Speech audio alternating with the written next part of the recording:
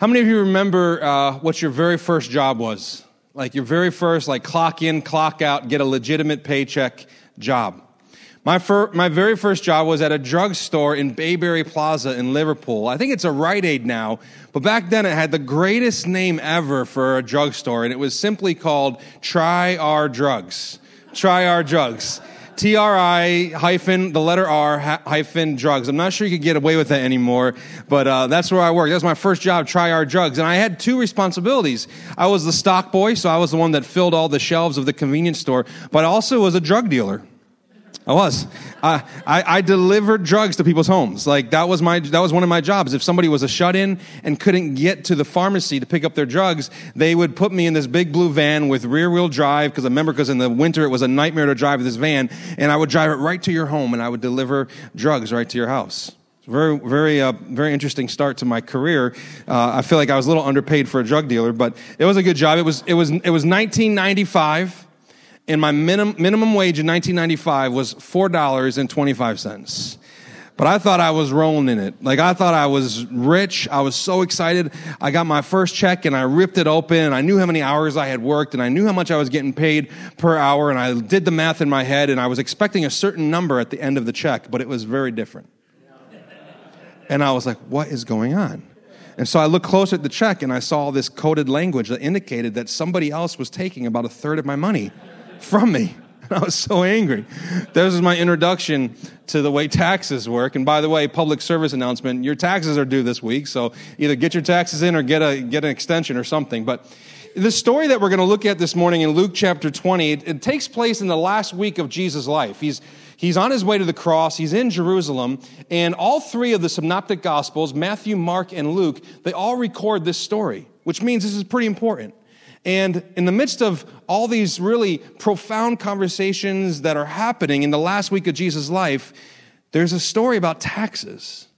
Luke, the historian, communicates to us this story. So let's read it together because there must be something here that we need to learn. We'll read beginning in verse 19 of Luke chapter 20. I'm reading to you from the ESV translation. It's on your handout. It's in your Bible. It's also on the screens. And it says this. The scribes and the chief priests sought to lay hands on him, speaking of Jesus, at that very hour, for they perceived that he had told this parable against them, but they feared the people. So they want to arrest Jesus, but they're afraid of what the people will think. Verse 20. So they watched him and sent spies who pretended to be sincere, but so that they might catch him in something he said, so as to deliver him up to the authority and jurisdiction of the governor. The governor was Pontius Pilate. So they're trying to trap Jesus so that he'll say something that he can get arrested for saying. And here's the question.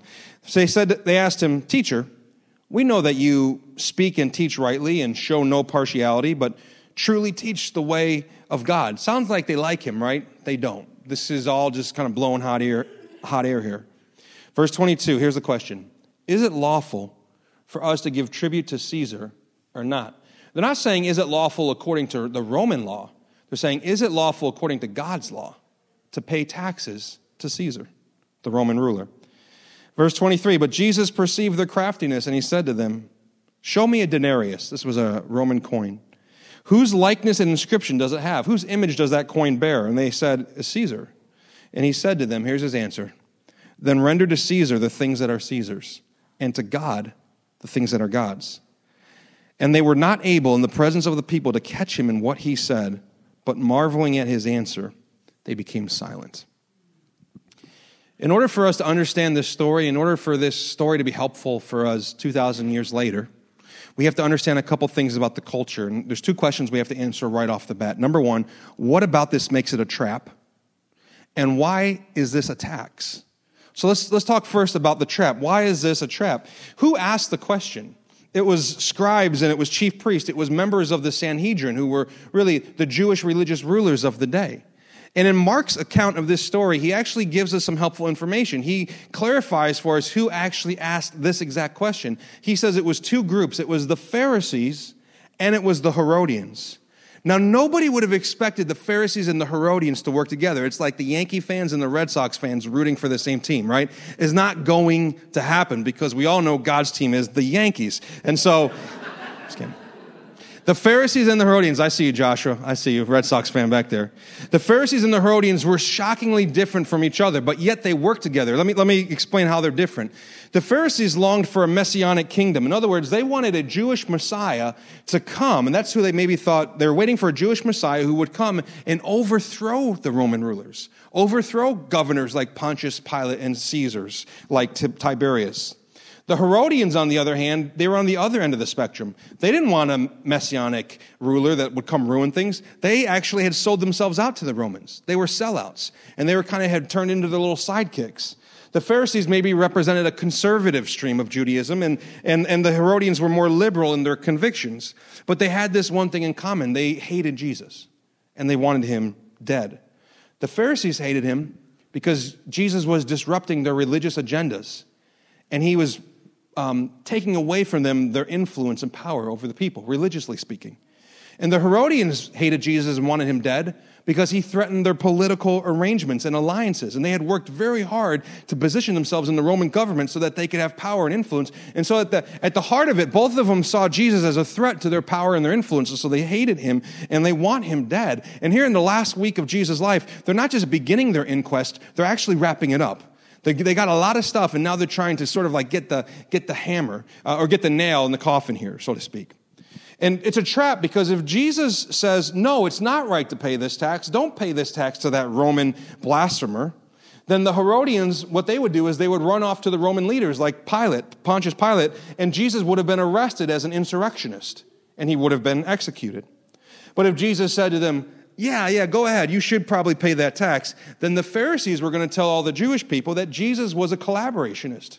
He was sympathetic to the Romans, and many would have abandoned him in disgust. And so you see the problem here. Any of you ever been asked a question where you're like, there's no good answer? I can't say anything and not get in trouble. Just pretend you didn't hear the question. That's my advice.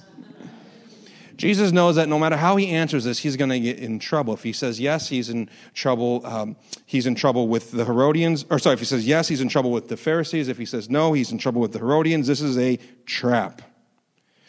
Now, let's talk about the tax for a second. This tax that they're asking Jesus about, this was not a tax on goods or services. Like, we pay 8% tax on certain things. This was what's called a poll tax, P-O-L-L, a poll tax. Basically, this was a tax simply for existing. Maybe like Social Security, except you didn't get it back later in life. And so this is a poll tax that every Jewish adult male and adult female had to pay to the Roman emperor. And it didn't always exist. In fact, it was instituted in 6 AD. While Jesus was just a little child, the Roman Empire said, we want a denarius from every single Jewish man and woman. So they instituted this poll tax, and you can guess how it went over. Not very well. In fact, there's a man who was so angry about it, he became famous. His name was Judas the Galilean. This is not Judas, the disciple that ends up betraying Jesus or denying Jesus. Judas the Galilean, he begins to tell the Jewish people, don't register with the government, don't pay this tax, whatever you do. And actually, out of Judas's leadership comes a sect of Judaism that is known as the Zealots. And the Zealots eventually become the part of the Jews that sort of help exacerbate the issue with the Romans, so that in 66 and 70 AD, the Romans end up destroying Jerusalem because it's all traced back to this tax. So this tax, to say the least, was very controversial.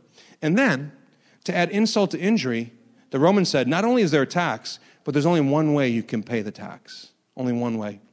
And the way you can pay the tax is with a denarius. A denarius was a Roman coin. It was the equivalent of a daily wage. So it was what you would make in one day. It was a silver Roman coin, and on the coin it bore the image of Caesar. One side had the bust of Tiberius Caesar and this inscription, Tiberius Caesar, son of the divine Augustus. They believed that his father, Caesar Augustus, who was Caesar when Jesus was born, was a god. And so the coin showed a picture of Caesar Tiberius, and then basically underneath it said, Son of God. And then if you flipped it over, it was a picture of Tiberius' mom. Now, you know how moms are. She's going to get in on this, right? Like, she was like, listen, buddy, I raised you. I changed your diaper. Like, if you get a coin, I'm on the other side. And so there's a picture of her on the other side, and the inscription says, Pontifex Maximus, which simply means high priest. Now, this coin really offended the Jewish people for two reasons. Number one, every time they looked at it, it was a reminder that they were ruled by the Romans. But secondly, the actual coin itself was a violation of the Ten Commandments. God had told them, don't make any graven images to any other gods. and there was a graven image made out to the Son of God. And so, in some ways, every time the Jewish people were forced to pay this annual tax of a denarius, it forced the Jewish people to worship a false god. And they didn't want to do that. At the very least, it was humiliating, and it was diluting their cultural and religious uniqueness. And so I'm sure the Pharisees were making the case, we shouldn't have to pay this tax. Sure, other taxes, but not this tax. This tax is an offense to God. And so they come to Jesus with this question, is it lawful in God's eyes for us to pay this tax to Caesar? And Jesus says, show me a denarius whose likeness is on it, whose image does it bear? And they said, this has Caesar's image on it. And so he said to them, then render to Caesar the things that are Caesar's, and to God the things that are God. What a brilliant answer. What an amazing answer. And with one brilliant answer, Jesus gives us two important warnings. And that's what we're going to look at together the rest of our time here this morning. The two warnings are this. Number one, don't build the wrong kingdom. Don't build the wrong kingdom. And number two, don't bear the wrong image. All right? So let's talk about the first one. Don't build the wrong kingdom. You know what Jesus does here for us? If you're taking your notes, you can fill this in. Jesus provides us with right perspective. Right perspective. Jesus helps us see here that Christians are both citizens of heaven and earth at the exact same time. We have a citizenship in heaven. We belong to the kingdom of God, but we're also still citizens here in America, right? If you're an American citizen, you are a citizen of this country, or you're a citizen of another country if you're not. But what Jesus is teaching us here is that we don't have to separate these kingdoms. We don't have to pit them against each other, and we don't have to neglect either one of them. The Christian experience is one of living as citizens of two very different kingdoms, the earthly and the heavenly, at the exact same time. And the reality of our dual citizenship, that you're a citizen in the kingdom of God and a kingdom here on earth, it's the source of great conflict internally and externally for Christians. How many of you, every now and then when it comes to politics, you feel some tension internally? You know, you feel some tension externally. How many of you in this particular season, the last few years in our country, you've navigated as a follower of Jesus, how should I vote? What should I think? What should I say? Which issues matter most? And what do I do with this when it doesn't seem like maybe there's an option I love? And now what do I do? Where do I go? And so what they were wrestling with 2,000 years ago, we're still wrestling with today. And as we head into a next year with a presidential election, it's only going to get ratcheted up, right? So how do we engage with the government and the state as Christians? What does Jesus teach us here? What we do is we struggle. We have to admit first, it's a struggle, right? And I'll say this, if you're not struggling on some level, you maybe aren't really thinking about it enough. You really maybe are maybe you've limited yourself too much into one lane of thinking. If there's not some internal struggle, then maybe you need to revisit really how you feel about things. But there's a struggle to reorient our lives towards God's radically different present and coming kingdom while living in this world. And the reason why this is so hard is because everything in this world, according to the Christian worldview, is broken and affected by sin, right? Including our government and our leadership. I thought that maybe I'd get an amen there. Our government and our leadership, all broken and affected by sin. So what do? Richard Halveston, who was a chaplain of the United States Senate, one time when he was talking about government, he said this. I thought this was helpful.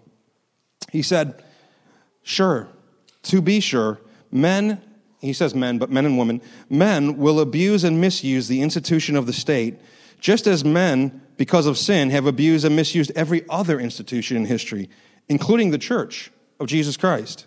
But this does not mean that the institution is inherently bad or evil, or that it should be forsaken. It simply means that men are sinners and rebels in God's world.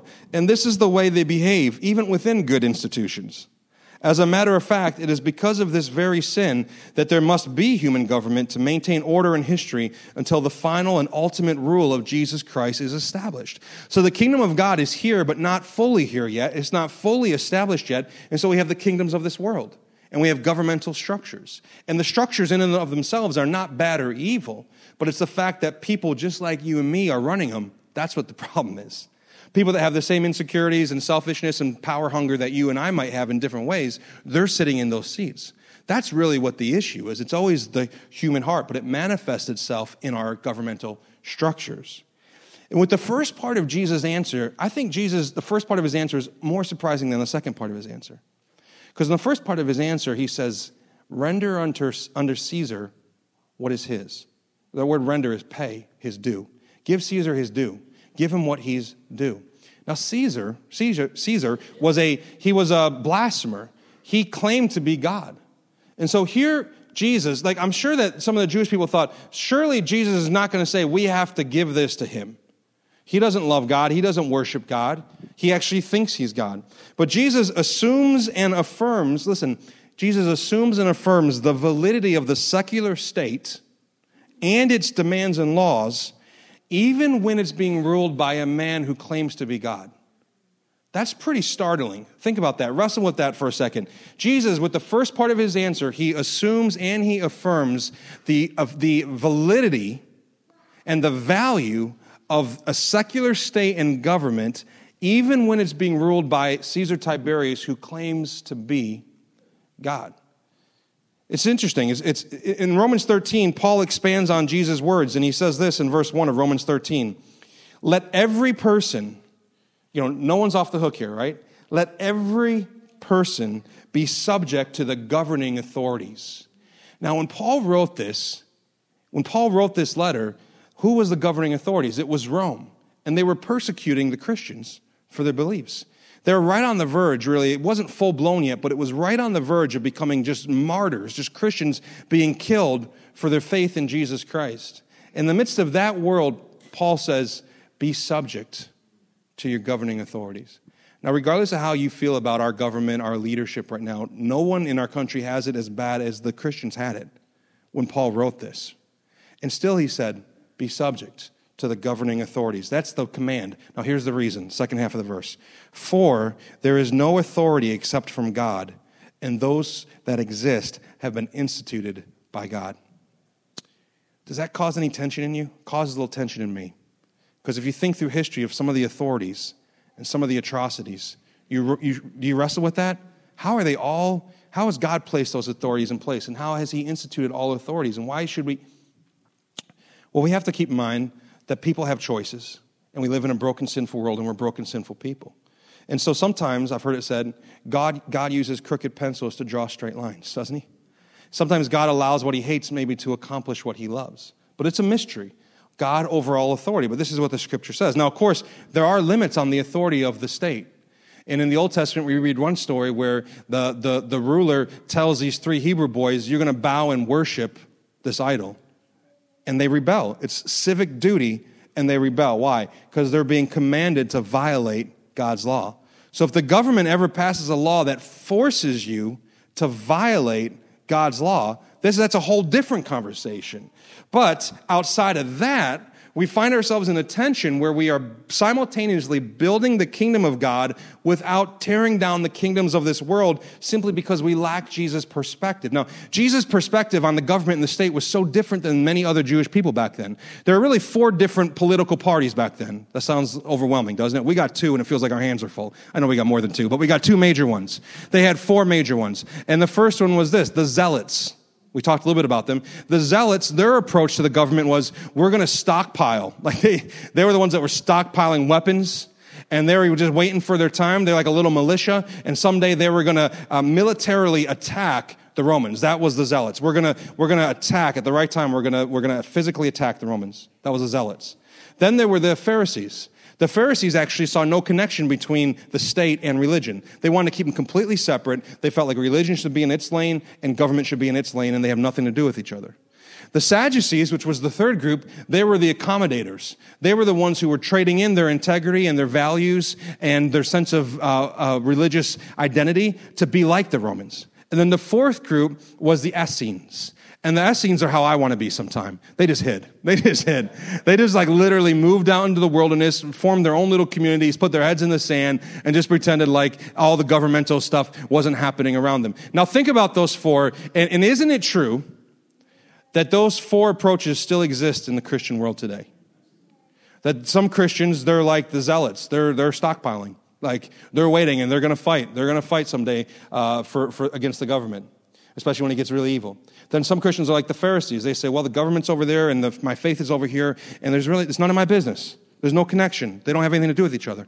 Then there's some that are like the Pharisees. They've actually lost their identity as children of God because they're so in love with the power that politics offers, and they've sort of sold themselves out to go get power and to go get influence. And then some people, honestly, are like the Essenes. They don't pay attention. They kind of bury their heads in the sand. And all of us lean one way or the other. But Jesus, here's what I love about Jesus. He won't fall into any of those neat categories. And by the way, Jesus will frustrate you politically if you study him, because he doesn't fall into any of your neat categories. In some ways, he's too conservative. In some ways, he's too liberal. He won't fall into either one. And so what do we do with this? We look at Jesus' perspective, and here's what Jesus' perspective is. It's his perspective is that there's two kingdoms, and God is over both, and God is at work in both, and both matter, but only one will last forever. Only one will last forever. And that leads us to our next thought here, which is Jesus defines our right priorities. See, with his answer, give unto Caesar what is his, and give unto God what is his, Jesus helps us see that while we are both citizens of heaven and earth, we do not give the same type of loyalty to both kingdoms, do we? Christians do not give the same sort of loyalty to the kingdoms of this earth as they do to the kingdoms of heaven. We reserve in our hearts certain loyalties that only go to God. And when Jesus said, render to Caesar, what he was saying is, give Caesar what's his, but bear in mind, Caesar's rights are limited. Why? Because not everything bears his image. Not everything belongs to him. Our first and overriding loyalty is to God and his kingdom. So again, to summarize all of this, we must acknowledge that there is an authority and an order to society that must be obeyed. Listen, if you're a follower of Jesus, you should be a good citizen. You really should. The Bible instructs us to be a good citizen. You should take all your responsibilities as a citizen seriously, all your civic duty. You should be a great citizen. You should obey the laws of the land. However, simultaneously, you should be seeking his kingdom first. We have to learn to be people who can do both at the same time. Otherwise, we fall into one trap or the other. And when we have the wrong perspective and when we have the wrong priorities, you know what we do? We build the wrong kingdom. Some people are building the kingdom of personal gain. What can I get out of stuff? Trying to get stuff for themselves. And then some people are trying to build the kingdom of political power. And I think in some ways the church has made some missteps over the last 20, 30, 40 years, sort of allured and lured in by the possibility of power and the power that's available in politics. Actually, if you study the history of the church, and if you study the church around the world right now, I think this is true. When it comes to the church, power or access to power is a greater threat to the purpose of the church than persecution is. Let me say it again. Power or access to power is a greater threat, a greater danger to the purpose of the church, the true purpose of the church, than even persecution is.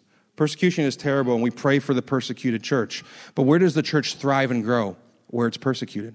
Where does the church lose its way and its identity and its sets of values? Whenever it gets power. That's the story of the early church. It explodes all the way up into 300 AD, and then, it's given all the power by the leader of that time. Constantine makes it the official religion of Rome, and the next thing you know, it's perverted, it's polluted, and it's just filled with people who are hungry for power. So be careful about power. What do we do as Christians? How do we engage with politics? Well, first off, I kind of answered it. We do engage. Don't disengage. Engage. You may get discouraged. You may want to disengage. Don't disengage. Stay engaged. We have a responsibility. Do your civic duty. If you have the right to vote, then do it.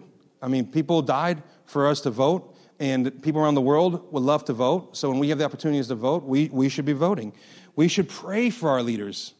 Isn't that a surprising sort of outside the box thought? The Bible instructs us to pray for our leaders. You don't have to say this, or you don't have to raise your hand, but how many of you, when's the last time you prayed for our government leaders, our president, our vice president, our Congress, our Senate, our governors, our mayors, our local assembly people? When's the last time we prayed for them? We like to rant against them. We like to complain about them. We like to post about them. And of course, you can have your concerns and you can express your concerns. You can have your disagreements and you can express your disagreements. But let's make sure that we're not totally neglecting the biblical call to also pray for them. I mean, they need a lot of prayer. Should get an amen out of that. They need a lot of prayer. Pray for wisdom. Pray for humility. Pray for grace. Pray that the Holy Spirit will break in on their hearts and surprise them with the goodness of Jesus. Pray that they'll make wise decisions. Pray that they'll handle their responsibilities well. Pray that they'll have good advice around them. Pray that people will speak truth to them. Some of these people, you get in so much power, no one will tell you the truth anymore. Pray for all these things.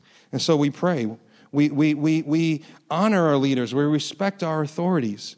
I think it's dangerous when we have concerns and when we have disagreements, we should be able to express them.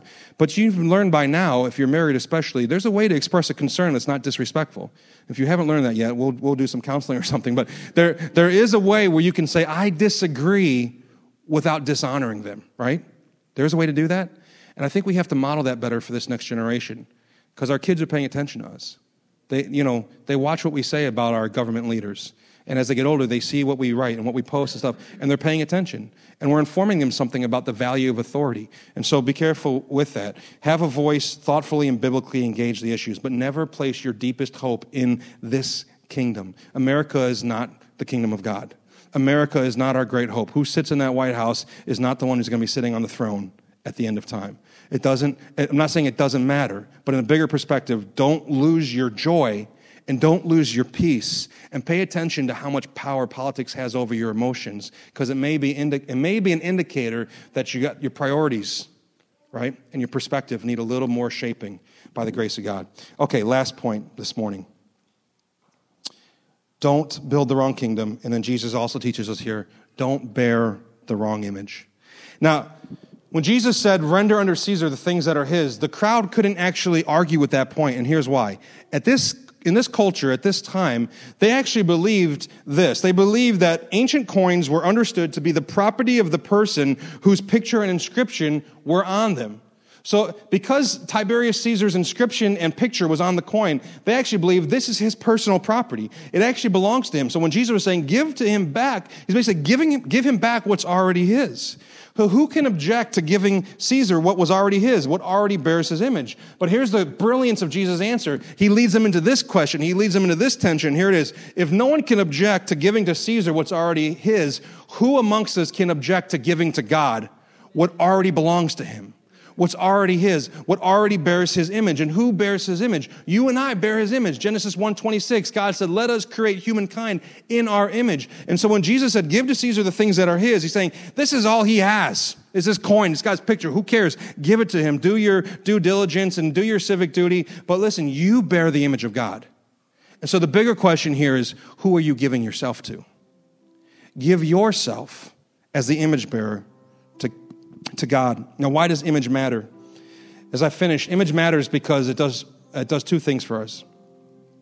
Once we know our image, who we've been made in the image of, it clarifies our identity and it clarifies our mission. You can't know who you are unless you know whose image you've been created in.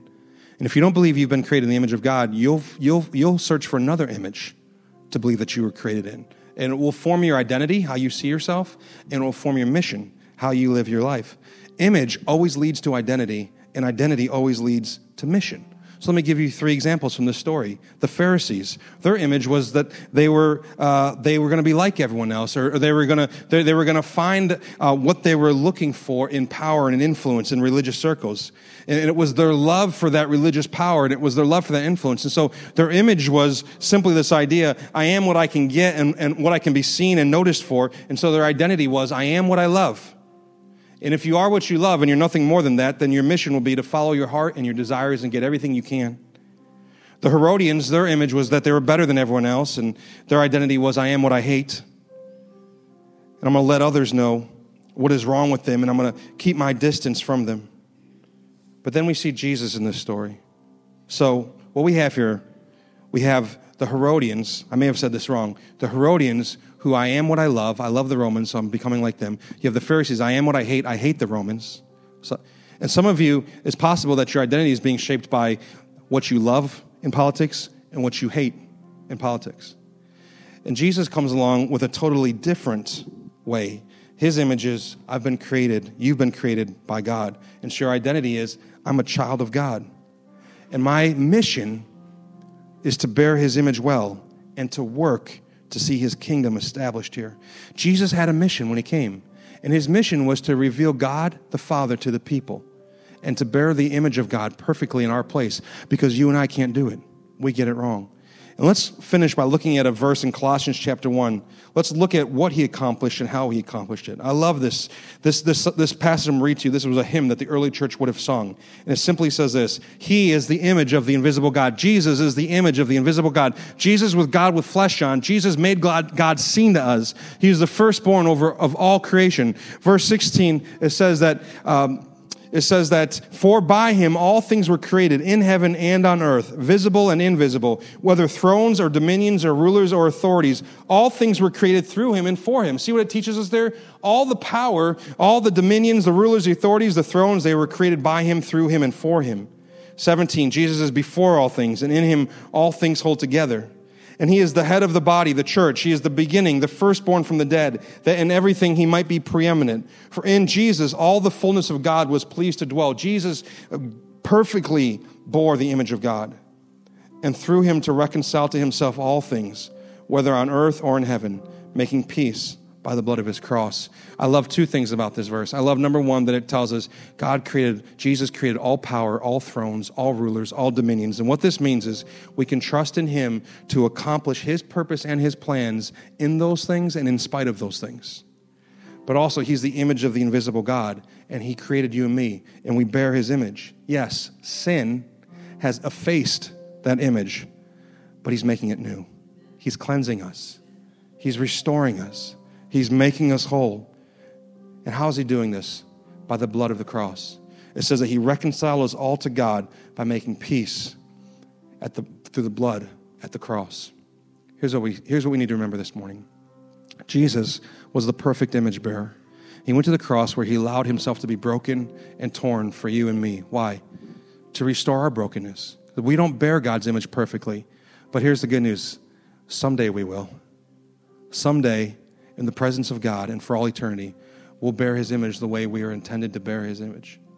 And in the meantime, what do? We trust in God, and we ask God, help me to be a part of your kingdom and help me to bear your image well. Let's pray together this morning.